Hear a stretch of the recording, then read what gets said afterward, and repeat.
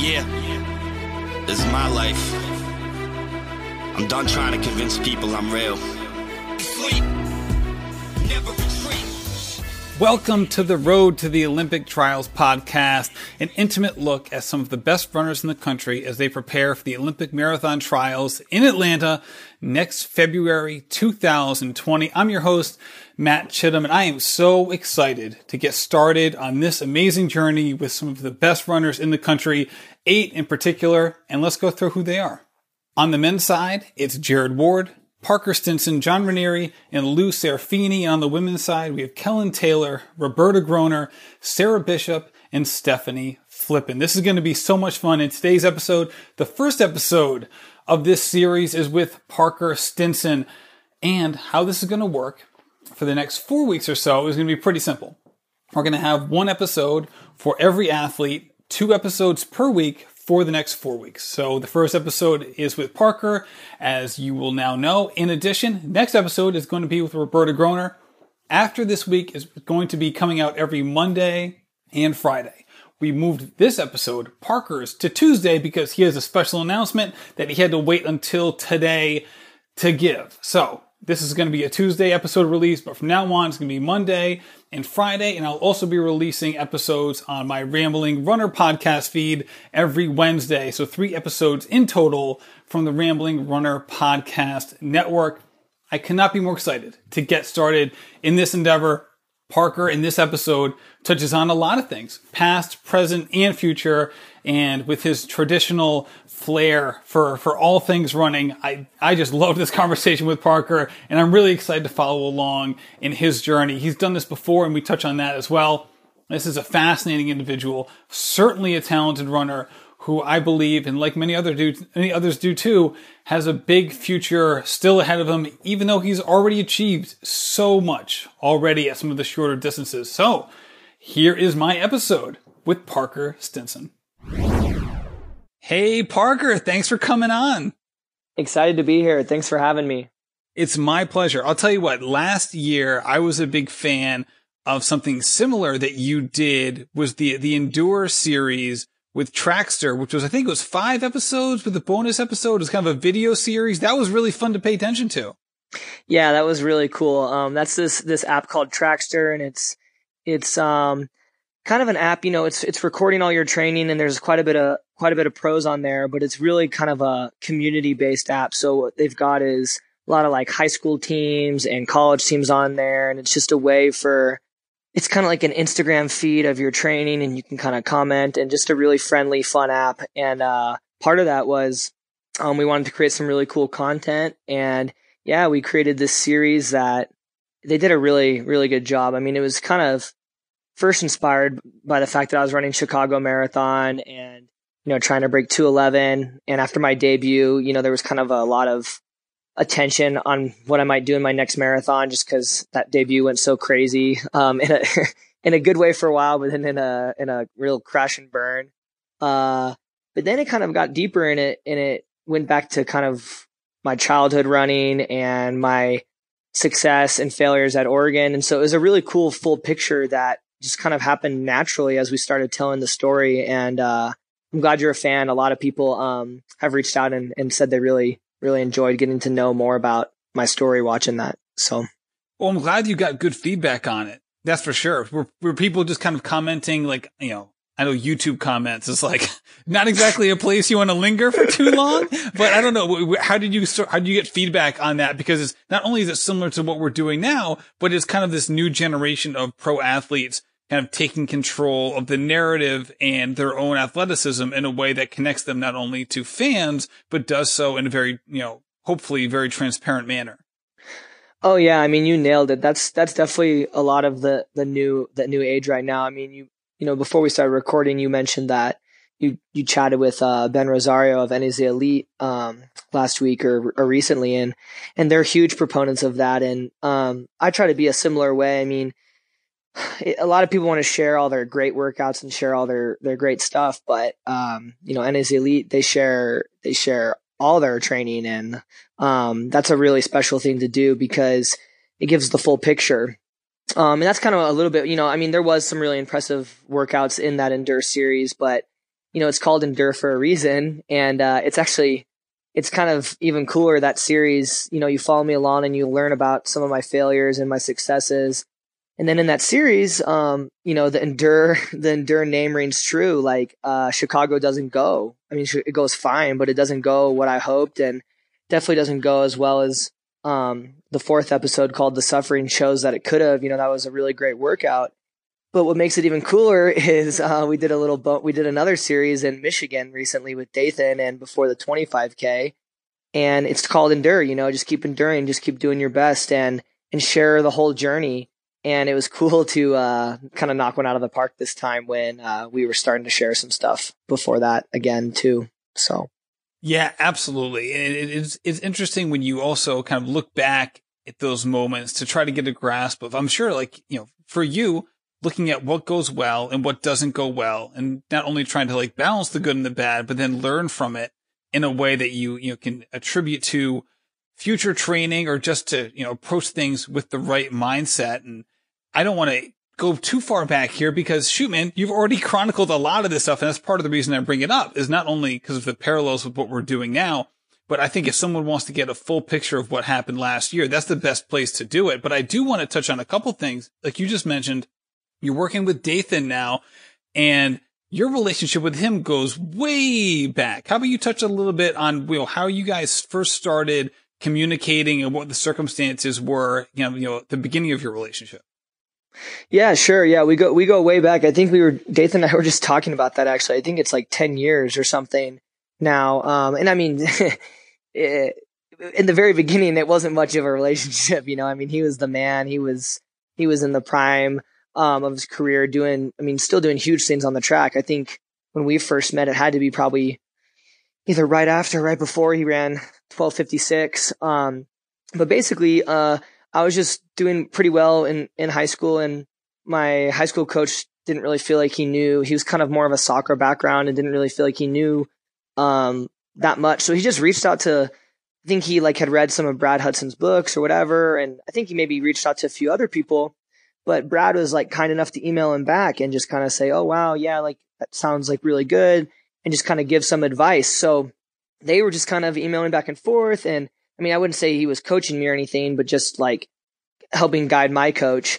And then Dathan came down to Houston half, and I was in Austin, Texas. So my whole team and coach, we all drove down there and tried to meet them. And then we just saw them outside of a hotel. I mean, total stalker vibes. We saw them outside of a hotel or something, and we're like, "Hey, it's us," or whatever. And I don't know if Dathan even knew that Brad. I don't even know. But Dathan, of course, was so nice and stayed and talked to us a little bit. And then kind of just maybe remembered me a little bit. But then I went on to win junior 10K title twice in high school. And, those are always around those USA meets, right? Where the pros are. So you're kind of overlapped. And so then, Brad introduced me to Dathan again, and we just kind of chatted and all that kind of stuff. But where it got really serious was Dathan was moving back to Michigan and selling his house down in Eugene and trying to sell that. And so he was a volunteer assistant coach during this indoor season that I just really took off on. I was kind of someone who was running fast times and doing really well, but then when it came to NCAAs, I wouldn't choke or anything. I wasn't running horrible, but everyone was just kind of dang, he wasn't really, I'd get 7th or 8th or 6th or something. And it felt like I could have done better. So when Dathan came, we really connected during that indoor season, and I had a huge breakthrough and finished 3rd behind, Edward Cheswick and Lowie Lalane and Top American during that year. And then we were just really, really close. I mean, it was just such a great experience and such a fond memory, I think, for both of us. And we've just been super, super close ever since. And was it your personalities meshed, or was it kind of being able to kind of lean on him because he'd had kind of a similar background in terms of having a big time pedigree going into college and really trying to make the most of it once he was there? Yeah, it's a good question. I mean, I think it'd probably be a really great question to ask, why he connected with me so well. I mean, obviously, I was just so flattered that someone like him would take the interest, when I was struggling and not doing as well, especially at a big program like Oregon, when someone like that was willing to invest time and believe in you, it just meant a lot. So it's easy to see like why, I was really excited about it. But at the same time, there's other things I noticed besides him just being Dathan Ritzenheim. Like he was just always so positive, and I just felt like he just kind of always had my back. Like he would see the workouts I was doing, he would see all these kind of things, and it was like if I had a bad race or something like that, it wasn't like he would blame me or anything like that. It was just like, well, what can we do to make this better, and kind of believe in me. And I just think he's a really special person, probably because he's been through a lot of really hard moments himself as an athlete, and probably doubted himself a lot as an athlete. I don't want to speak for him,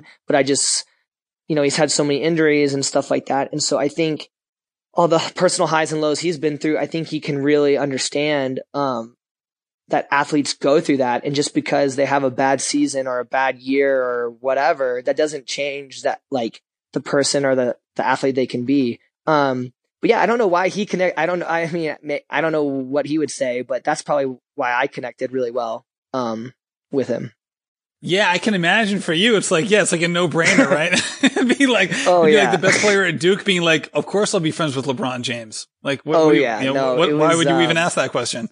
Oh, it was incredible. I mean, it was like, yeah, I mean, I just remember like, he was like, we'd walk into the Dempsey, it's a weird memory, but it was just such a surreal one.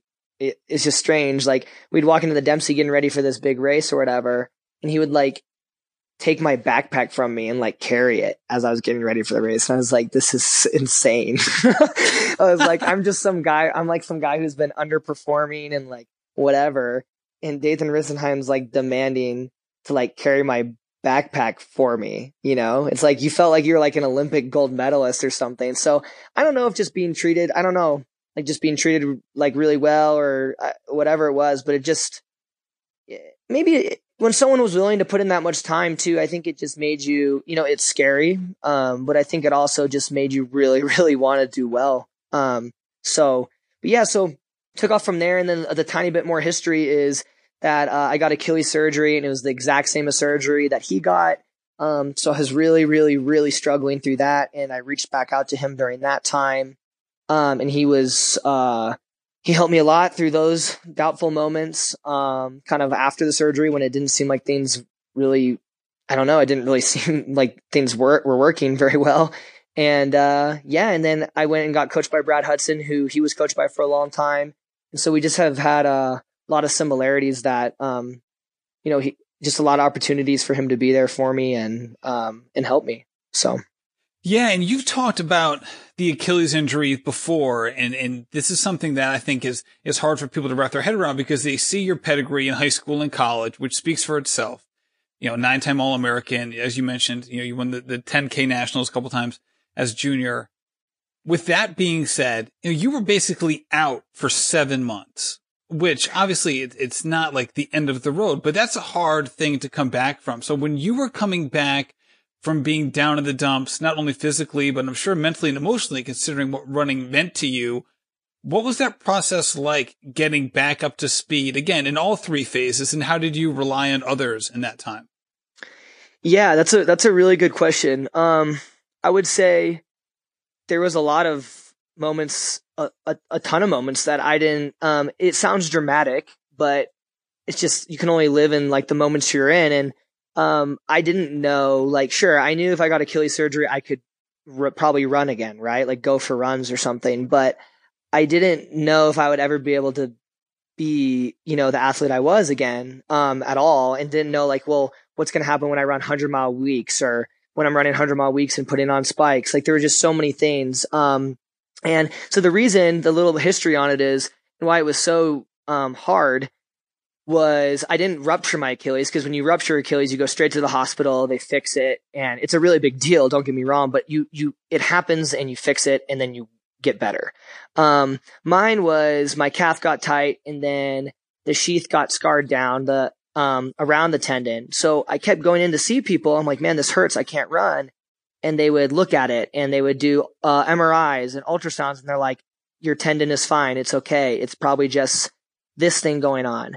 So I spent 3 to 4 months of doing all these things people told me to do, and it would get better for a week, and then I couldn't run for 2 weeks, and better for a week. So dealing with that was so hard. And that's why when I eventually got the surgery, I just was kind of like you said, I didn't know. Like I said, I'm not trying to be dramatic, but I was like, I just felt like the surgery was another thing someone was going to tell me to do and it wasn't going to work.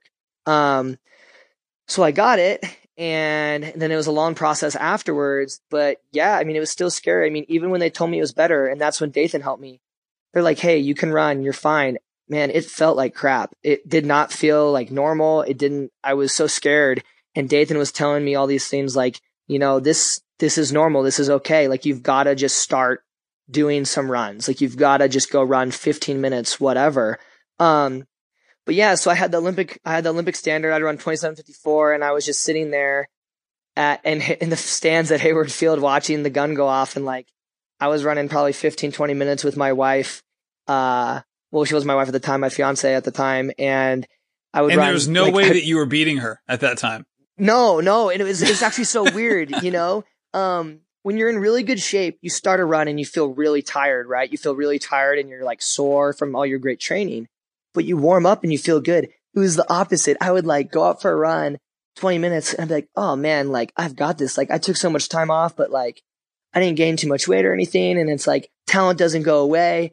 And I would run the first mile in like 6:45 and feel so fresh and good. And then I just go back. I would just be dying and my calves were like just exploding for like a 20-minute run in training shoes because I just hadn't done it in so long.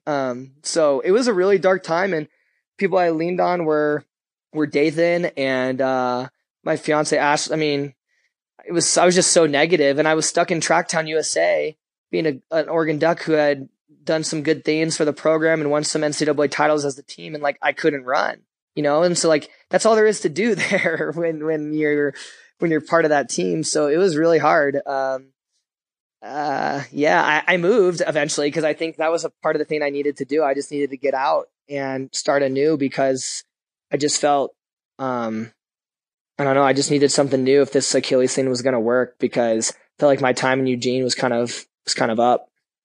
Now, were you able to take anything away from the injury and kind of pre-diagnosis or pre-surgery time that you're able to use now, whether that's, advocating for yourself, I should say, with doctors, or, things that you were able to take from your own, personality or well-being, while you were away from running? Like what? How did I say just like a more well-rounded person or something? Like, or not even, when I wasn't able to run. It's like, I don't want to be that trite, but just like, something that you cared about for an insane amount of time. Yeah. I mean, for 10 years, and you cared about it like in an insane way, in a positive sense, was all of a sudden taken away. And anytime you thought about it, it put you in a dark place. So what were you able to then focus on that maybe you hadn't in the past that was able to kind of like bring light in your life, if at all? Yeah. I mean, probably there wasn't much. I'm being honest, because it's like you nailed it on the head. It's like, I think I'm one of those rare, I mean, there's a lot of great runners out there that have other passions and other interests, and maybe they're just kind of good at running, but like, I don't like to cross train. I don't like to do all that kind of stuff. Like, I love running and it's my passion. And the hard part was I just had signed as a pro. So it was now my job, my passion. Oh. It was everything, So, I mean, the only thing I can really think of, I just remember, once again, to bring her up, my fiance and now wife, is like, I just remember spending definitely a lot more time with her, to the point of wondering, I was kind of probably a little nervous if I was like messing that up, because I wasn't really doing much. But I just remember trying to go to a lot of her races. Like, I remember I drove up to Seattle a few times to watch like regionals and Pac-12s, just try to like be involved with the team a little bit. But it was hard, at the same time, it was hard to be involved, right? Because it's like every time I would show up, people couldn't believe I wasn't running still. They're like, because, you get a stress fracture, you get those things, you're out for 6 weeks, the bone heals, you start that process of coming back. So people just couldn't believe that I still wasn't running. So it was really hard to show up and be around my friends and be around people, because, everyone cared about me. So they're like, how's it going? I didn't really have any answers. Right. And the last thing you want to do is probably talk about it. Yeah, and everyone, yeah, exactly. But yeah, it was crazy. And then just the Olympic trials kept getting closer and closer. So I don't know. There wasn't much, and I don't know. I can't remember if I don't think I just felt sorry for myself a lot. I don't know. I have a cat. Like I don't know.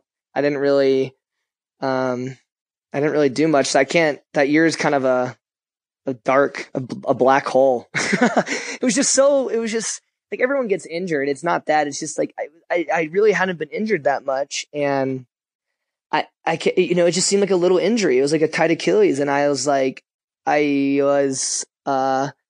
going to all these, I was just going and seeing everybody and doing everything I was supposed to do, and nothing, it was just so many things didn't work. And I was like, this is crazy. I don't know what else I'm supposed to do. So it's funny. It actually reminds me of Dave Scott, who's like, the first legendary Ironman triathlete, who was like, he was either training and like, if he was training hard, his life was good. And if he wasn't training hard, life was awful. And there was like no middle ground. Oh, yeah. You know what I mean? And it kind of reminds me, maybe not to be as dramatic, but it kind of reminds me of that. No, it is. And that's the thing. It's like, I think I am definitely like a rare on this. Like, I love to hurt and I love to like push myself and to train so hard. Like, I really am really happy doing that. The thing is, I'm not like some of maybe these other people. Like, I'm not saying like people enjoy cross training necessarily, but I don't get the same type of high, like to go hurt on a bike or like cross train. It just doesn't really do it for me. Like, what makes me feel so good about hurting with running is like, I truly feel like I'm building towards something special, or like I'm becoming, better than I'm like getting to be better than I ever was. And I just don't really feel that when I'm cross training. So yeah, it was really hard. And, it's funny you say that. I think, and I'm sure we'll get into some of this stuff, but I think that's been some of my detriment in my career a little bit, is like, I do enjoy the process and I like enjoy training and I enjoy the journey so much that like sometimes I've struggled to maybe like live in the race moment, or like realize, hey, just because you trained so great and you had all these great workouts and you were so tough on that day, like if you're not tough on the race day, or if you don't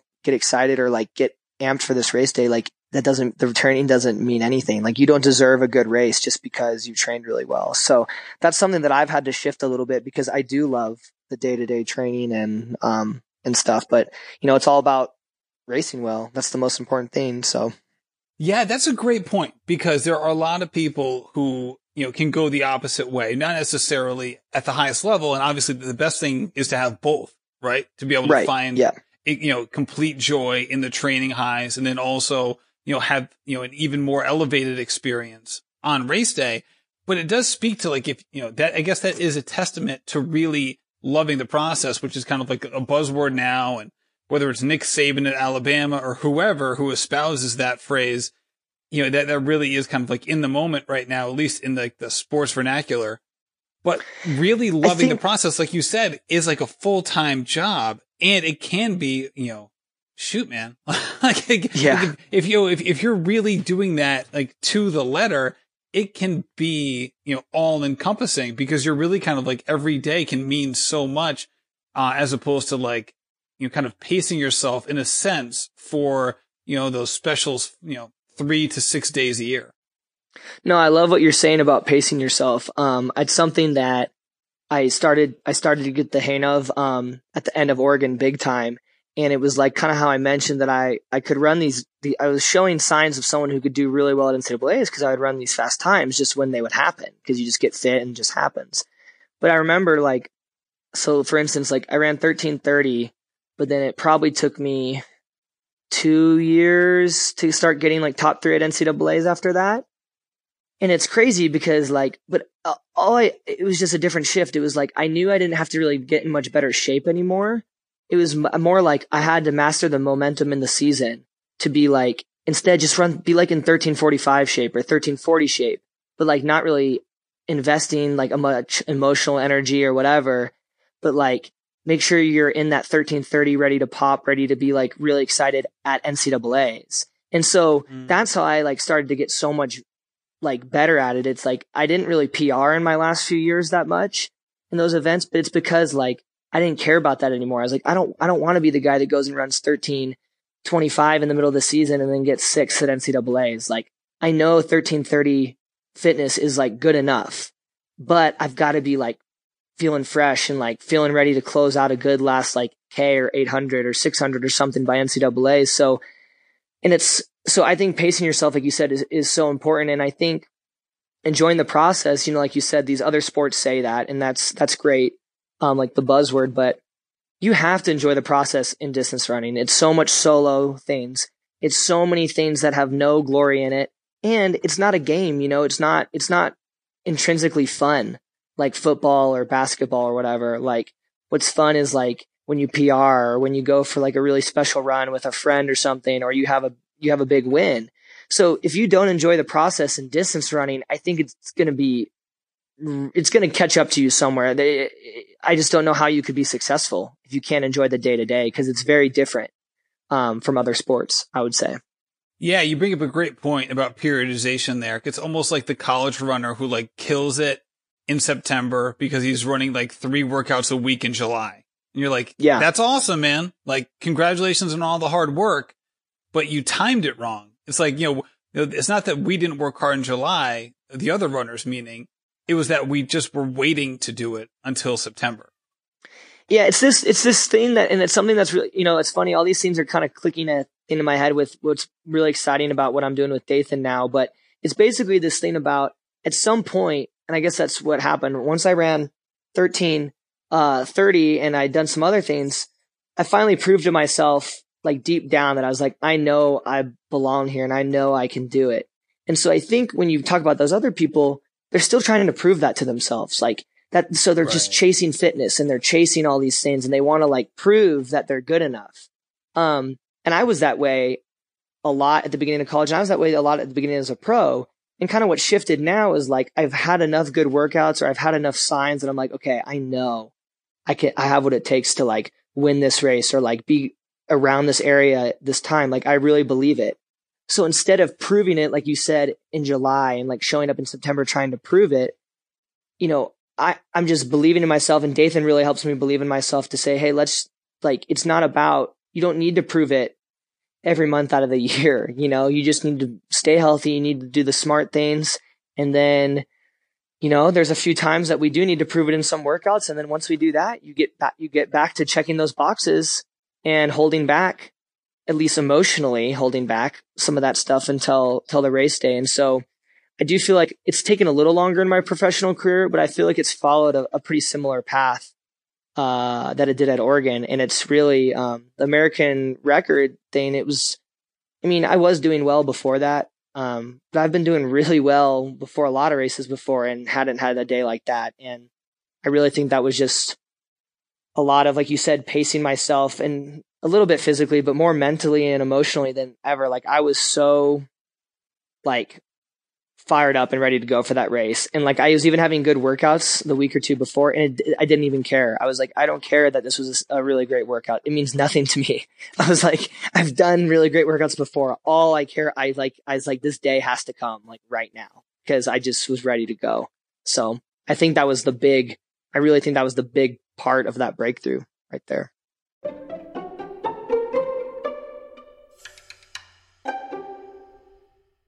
If you're listening to this, then you love listening to podcasts and music. And let me tell you about a company called Aftershocks. Aftershocks is the award-winning headphone brand best known for its ear-opening listening experience. Powered by patented, best-in-class bone conduction technology, Aftershocks headphones sit outside your ear so you can hear your music and your surroundings at the same time. Aftershocks is a must-have headphone for runners, providing them the ultimate level of safety and comfort without compromising sound quality. And that's a big one.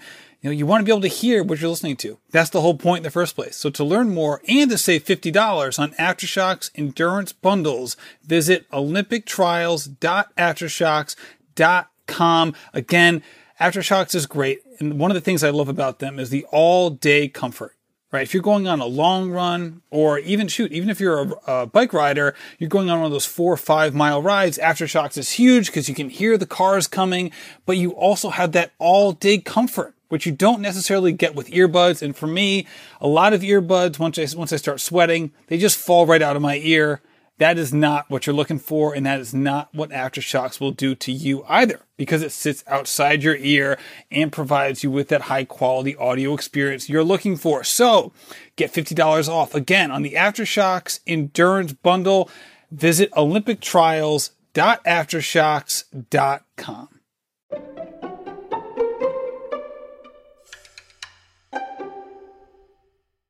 And how did you approach tapering for that race in comparison to some, whether it was Chicago or CIM or some other big races? Obviously, it's a shorter distance, so it's not exactly an apples to apples comparison.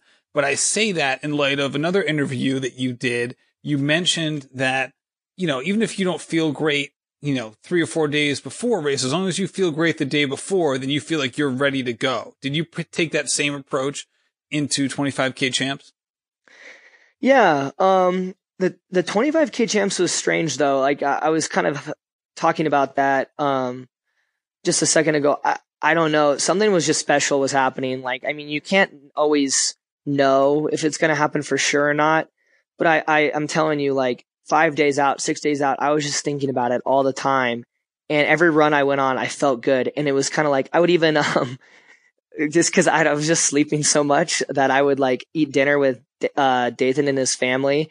And I would just go out for my run after my double, like after eating dinner. And it didn't matter. It didn't matter to me. And I still felt good even after just eating dinner. And it was just like this mindset of, I just could feel that I didn't know if I could win or if I could break the record, but I just knew that this was a moment I deserved and it was coming. And I just coming into that mentally, I just really felt like I didn't care what time of day the race was, when it was going to happen. If you just tell me where, like I'll show up and I'm going to just go run and it's going to be a good day. 4CM in Chicago, all I can say is like, I don't remember feeling like that way. Leading into the race, I got a little, not an excuse or anything, but just like we're trying to compare. I got sick before Chicago. I got a cold, like 6 days out. And so I was really stressed out, going into that, trying to get better. So obviously I felt really bad, most of that week, but I did come out of it and start to feel a lot better. But that's hard to compare because it wasn't my normal self. CIM, I felt pretty good, but I'd say I was probably overdoing training going into it, but I felt pretty confident, a similar kind of vibe of just like that I was going to go run really hard and just kind of see what happens. But I think the workouts I had done before that too were probably too hard. I was kind of like, I don't really feel like I tapered that much for it. So. And one thing that you mentioned after CIM, so just to put it in perspective, so you ran basically 209-ish pace for the first 22 miles, and then you had some cramping after that, which kind of derailed your race at that point, but you were running really strong. So it's not like things weren't going well. And you talked after that race about how you kind of addressed it with a strength coach, that you started doing some like trunk exercises and core work. Do you feel like that has kind of alleviated that problem moving forward? It has, it's interesting. It still comes up. I'm actually just dealing with, so it came up after the 25K too. So I'm still dealing with it. It basically comes from so I actually just, saw Dave McHenry in Portland for it. He works with, a lot of people, but he works a lot with the Nike Oregon Project and some other groups. And he's like their guy. He's their strength coach, their PT, everything. And he has this really, really exciting new machine that they put all these things on me and they analyze your form and what you're doing and why is this happening. So basically what it turned out to be was my spine is going to my right PSI joint and kind of stopping there and coming back, which is totally fine and normal. But it's going all the way past my left PSI joint quite a bit. And that's where the problem's coming from. I'm just swaying. I'm turning too much and it's causing a lot of strain on my SI joint. And then the groin stuff in the front, which derailed me at, it wasn't even cramping. It was literally like just my groin muscle, just totally my obliques and everything just like got so tight and gave out, that those are compensating for what's going on in my SI joint, like all those things. There's something's in there that's connected. So what we found is I really need to get my I think it's called coronal strength. So I need to get that coronal strength up. So I'm working really hard on that. It is deep abs, but it's also like side abs. And, I need to just move forward without swaying so much in my trunk. And working on some hip extension, things like that. So I'm still addressing it. I mean, it's gotten a lot better. Like it didn't affect me at Chicago, but after CIM, I did a 24-mile long run in my build up to Chicago, and I wasn't even running fast because we kind of attributed the groin problem to overdoing that race, running too fast, whatever. My muscles just giving out or something. But then I was just running a normal long run, nothing crazy. And it flared back up big time again around 23 or something. And so that's when I got really worried about it and really focused, because I was like, this isn't overdoing it. It's kind of like a time on feet thing that's coming up. So I'm still addressing it. So yeah, I'm trying to get it better, but it didn't bother me in Chicago or the 25K. So the only time it's ever truly affected me in a race and was CIM, which is good, at least. Well, Parker, if it's a time on feet issue, then just run your marathon faster. I know, that's the plan. Right? If you just finish up in like 1:45, then it's a non-issue.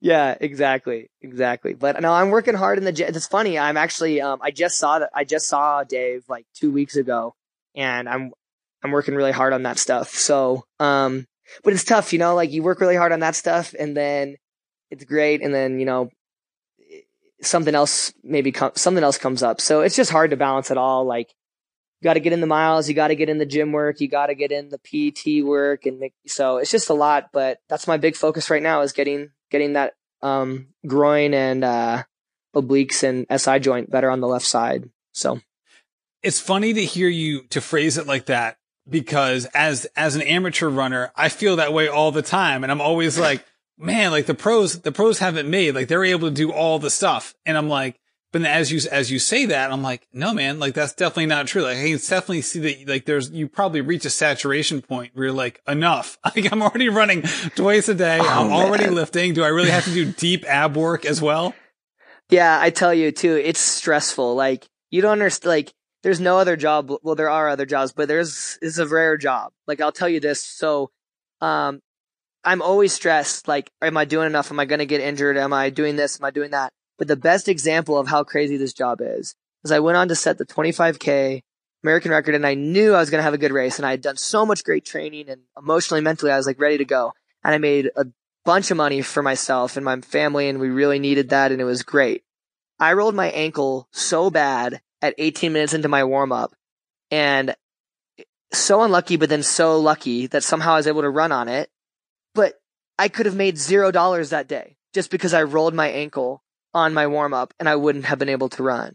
And that's just a really dramatic example, but that's a stress that that's my biggest fear, and my anxieties all the time is, I'm crushing my training, 6 weeks till, my next marathon, 3 weeks till my next race. It's just like, when training's going well, you're nervous something's going to pop up, or something probably already has popped up, and you're just nervous it's not going to go away. So it's just a really hard job in that sense. Like you can spend so many months trying to get that big payday, or like prove that you're doing really well, and it can just all be taken away from you. And it's just really high anxiety for sure. So, that's right. Because like you can love the process, but the process doesn't pay. Race day pays. And for you, exactly. This is a job. And exactly. So and the best example is rolling my ankle. Like, dude, I didn't even know if I was going to be able to run, and it didn't bother me in the race somehow. I don't know how, but, anyways. Well, it's probably because it happened in your warm-up. If it happened the day before, as someone who's had reconstructive ankle surgery, because of like how many times I've rolled and broken my ankles, like I can tell you, like that's like one thing I can actually talk at a high level on, is that like, yeah, the fact you probably did it in warm-up, it probably didn't have a chance to swell up so badly to affect you. But I'll tell you what, man, like this is a great example of like how you approach things, because like you could also at the same time look at that and be like, look, the bad thing happened, and you got through it with, despite that. And obviously the counterpoint, the counterpoint is getting sick the week of Chicago, which is like another fluke thing. And, it was something that you weren't able to work through to the point where, obviously 2:14 is a very respectable time, but that's not the fitness you were at. Right, exactly. And I just felt lucky that I at least felt like myself. I mean, I definitely think I felt worn out in the later miles of Chicago from it, but like, man, when I started that race, I was like, I think I got a shot. Like, I felt pretty good. But yeah, no, it's yeah, I mean, you nailed it. It's a lot of work, and I love what you said. It's like, you can enjoy the process, but the process doesn't pay. And so, it's, yeah, it's just a high. I mean, but that's what makes the high is so incredible. I mean, that's why, like, at the end of a 15.5 mile race, you see me just losing my mind with all this emotion. And like, some people might be like, how can that be real? It's like, I used to kind of wonder that. I'm like, this guy had the race won for a while. He knew he was going to win. It's over an hour race. How can you be that excited? But you just bottle it all up for months. And even in that race, like you said, like CIM, dude, I had so many amazing moments at CM, and I thought I was going to run like 2:10, 2:11 and win the whole thing. And then it was all taken away, So at the 25K, I truly didn't really like enjoy any of those high moments in the race. Like, I would see a good split and I would just be like, okay, like that's good. Like, back to what I'm doing. I was just so kind of like numb to everything that when it finally happened in like 800 meters to go and I like knew I was going to get it, I couldn't believe it. So I just dreamed of a moment like that it just seemed like dreams, I never thought something like that would really actually happen. So. Right. I mean, and there's a million cliches that describe that feeling because it's the truth, right? So many cliches are born out of reality, whether it's like it's darkest before the dawn or there's a million tropes along those lines, but it's 100% true because there's no way that you would have had that emotional outburst if things had gone swimmingly in the preceding 3 years. Oh yeah. No way. I mean, yeah, no, it was just, and like, it was such a heightened experience too, because I'd been out there with Dathan for 2 weeks. It's his hometown. He was doing broadcasting. I mean, there was just so many reasons why it was such a special moment. And just too, like, I've been doing well with Dathan, and kind of like we talked about, I was crushing it. And my races were fine. Like, there was nothing wrong. I ran 62 like flat or something at Houston, which was fine. Ran fine at New York. I was like in the mix, but it's just like, I don't work my butt off and do all these things to run fine. You work what motivates you on those crappy days and all those things is a moment like that. And so, I think both Dathan and I just had felt for a while, like, just like we knew something was coming, but we're like, how long are we going to have to wait? So it was just like, Dathan was so pumped too. It was, I mean, no matter what else happens in my career, even something more special than that, I don't know if it's you never forget your first moments like that. I mean, even I got third at NCAA's the next year in the 5K, and it was awesome. I was really stoked, but it was nothing like when I got third the first time. It was like such a heightened experience. It's hard to, I don't know. There's just nothing like it. Yeah, that's for sure. It's obvious that you and Dathan are clicking on a lot of levels and have been for a long time. And if you wouldn't mind bring it back to when you decided to make the coaching change. What was that like for you? Because obviously, like, you'd had a long connection with Brad, obviously, just like with Dathan. It kind of started a very casual thing and then kind of grown into a much stronger relationship. And you guys had worked together for a long period of time. So what was that process like for you to make such a difficult decision?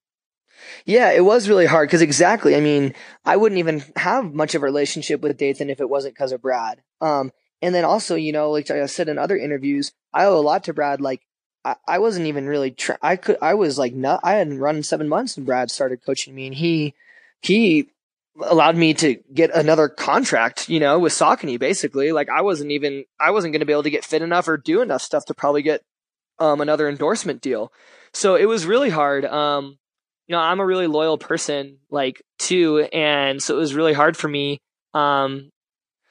It was just, I mean, he just ended up deciding he wanted to do something else. Like, so I don't think I think it would have been really hard if I was like, oh, I'm going to leave Brad. Like, I think that would have been a really hard thing for me to do, because that's just not really, in my DNA very much. But he was just making it really clear. I mean, he was really excited about working with Allie, and he just had been in Boulder for a really long time, and they were going to kind of travel the world a little bit and just be really invested in each other and stuff. So he was really excited about that. And, you know, I thank Brad for everything he'd done, but I have a wife, and like, I have like other stuff going on in my life, you know, like I don't want to travel everywhere and just focus on my running. Like I like other things as well.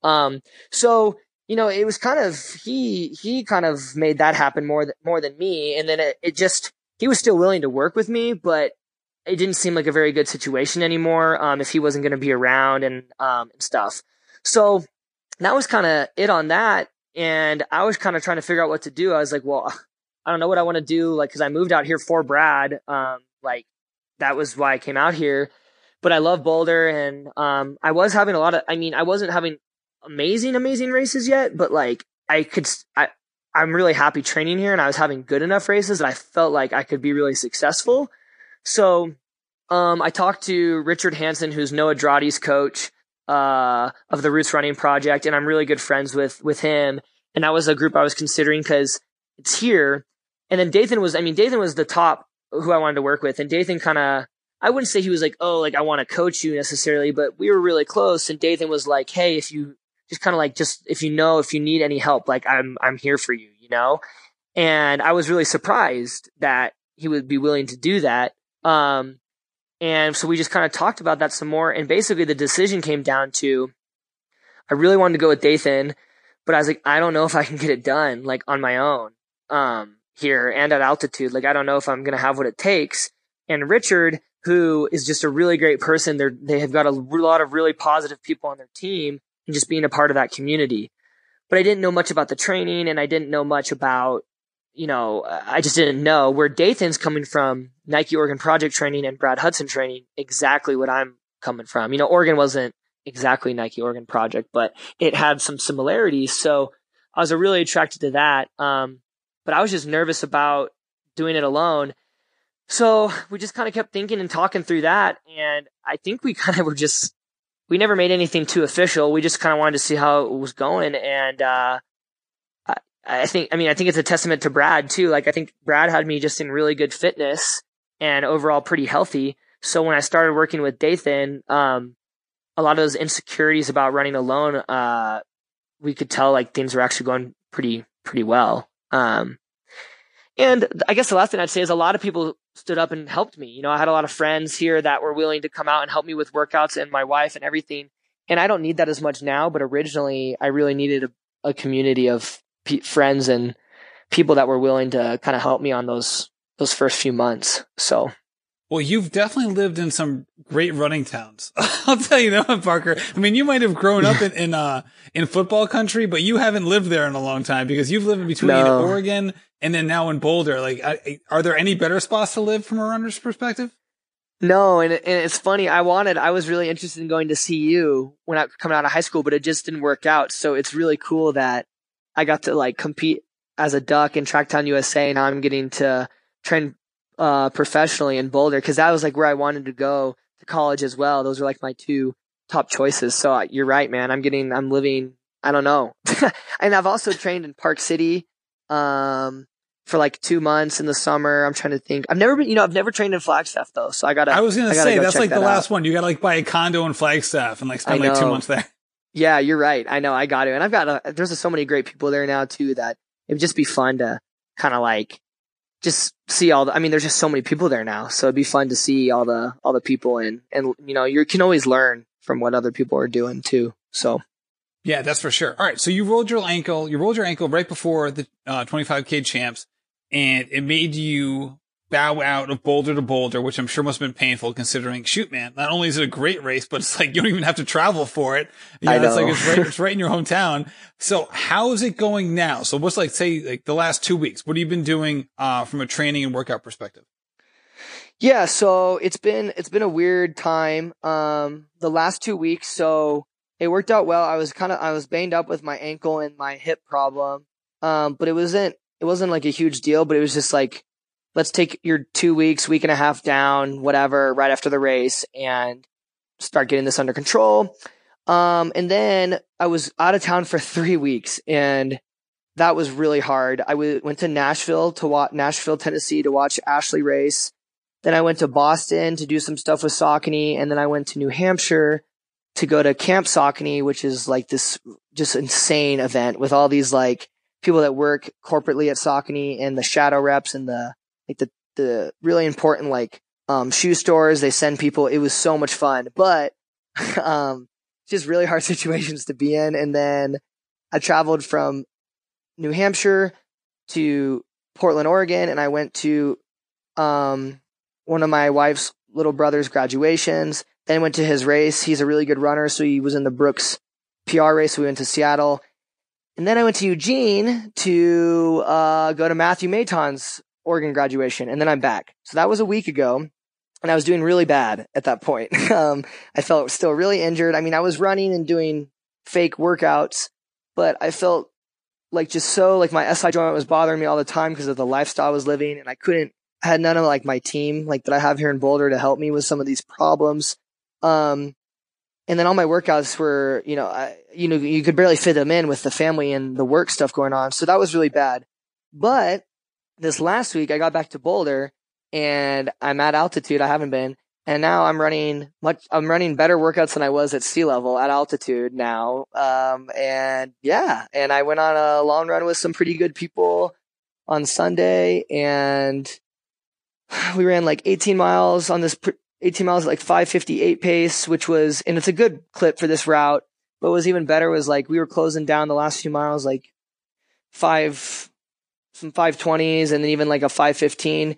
And my body's not really there, but I can tell my engine feels really good. So I'm glad we're talking now because I wouldn't have anything positive to say if it was a week ago. But this last week's been great. I'm feeling a lot healthier. I ran, 80 something miles a week. I did a ton of that strength work I was telling you about. And, I don't know, just been really happily surprised now that I'm back sleeping well, whatever. I don't think I'm too far off from, I wouldn't say being like, crazy fit or anything, but I'm not too far off from having some, respectable workouts. So that's good. And then I saw you doing the 1K repeats about a week ago, and then I love Dathan's comment to you, God. Do the recovery jog, not a recovery walk in between these suckers. Man, yeah, be careful what you wish for. So here I am out here in Boulder, I'm like training on my own, and I'm feeling bad for myself. Oh, I don't have a coach, like blah blah blah. Well, I go out there and train with Dathan for 2 weeks. Oh my God, that guy is such a hard ass. I'm like out there ripping this track workout all alone, 4 times 1K 6.4. I'm hitting like these great splits, but it doesn't matter. Every time I'm hitting a great split, he's like, stop walking. What are you doing? Like, no walking allowed. And I'm like, oh my gosh. Like, not only do you have to hit the splits alone, be tough, it's like, you better not walk either. And I was like, this is crazy. So I loved my time with Dathan, but, I think I like training alone a lot too. It's a good balance. That's classic. So how's the ankle feeling this week? It's good. Yeah. The ankle was a bit troublesome, but the bigger thing I was more worried about, was when I got into the thick of things, like when I'm getting up above 100, I'm really grinding and all these kind of things. I was worried, like, if I haven't let it heal, maybe I like break a metatarsal or something, or like, just something weird from, I'm trying to protect the ankle, or like I'm not landing the right way. So the ankle has been doing pretty well for a while. It's more like I just didn't want to rush back into anything and like be, not running my natural way, like just do something, just get some stupid injury, So, right. Right. And that story has been told a million times. People doing that sort of thing. That's for sure. Yes. Unlike you, I can't believe it. I've rolled my ankle on runs before, and like by the next day I forgot I even rolled it. I'm like, oh wow, that hurt really bad. And then the next day I'm like, oh, I don't even remember. I don't even feel it. And I can still, like, if I move this thing the right way, it can hurt. So I don't know how I rolled it that bad, but I've never even come close to that. So, and I know you understand, but I hadn't, everyone's like, oh, rolled ankle, what? It's like not that big of, you think it's not a big deal, but it just, man, it can be if you hit it the wrong way.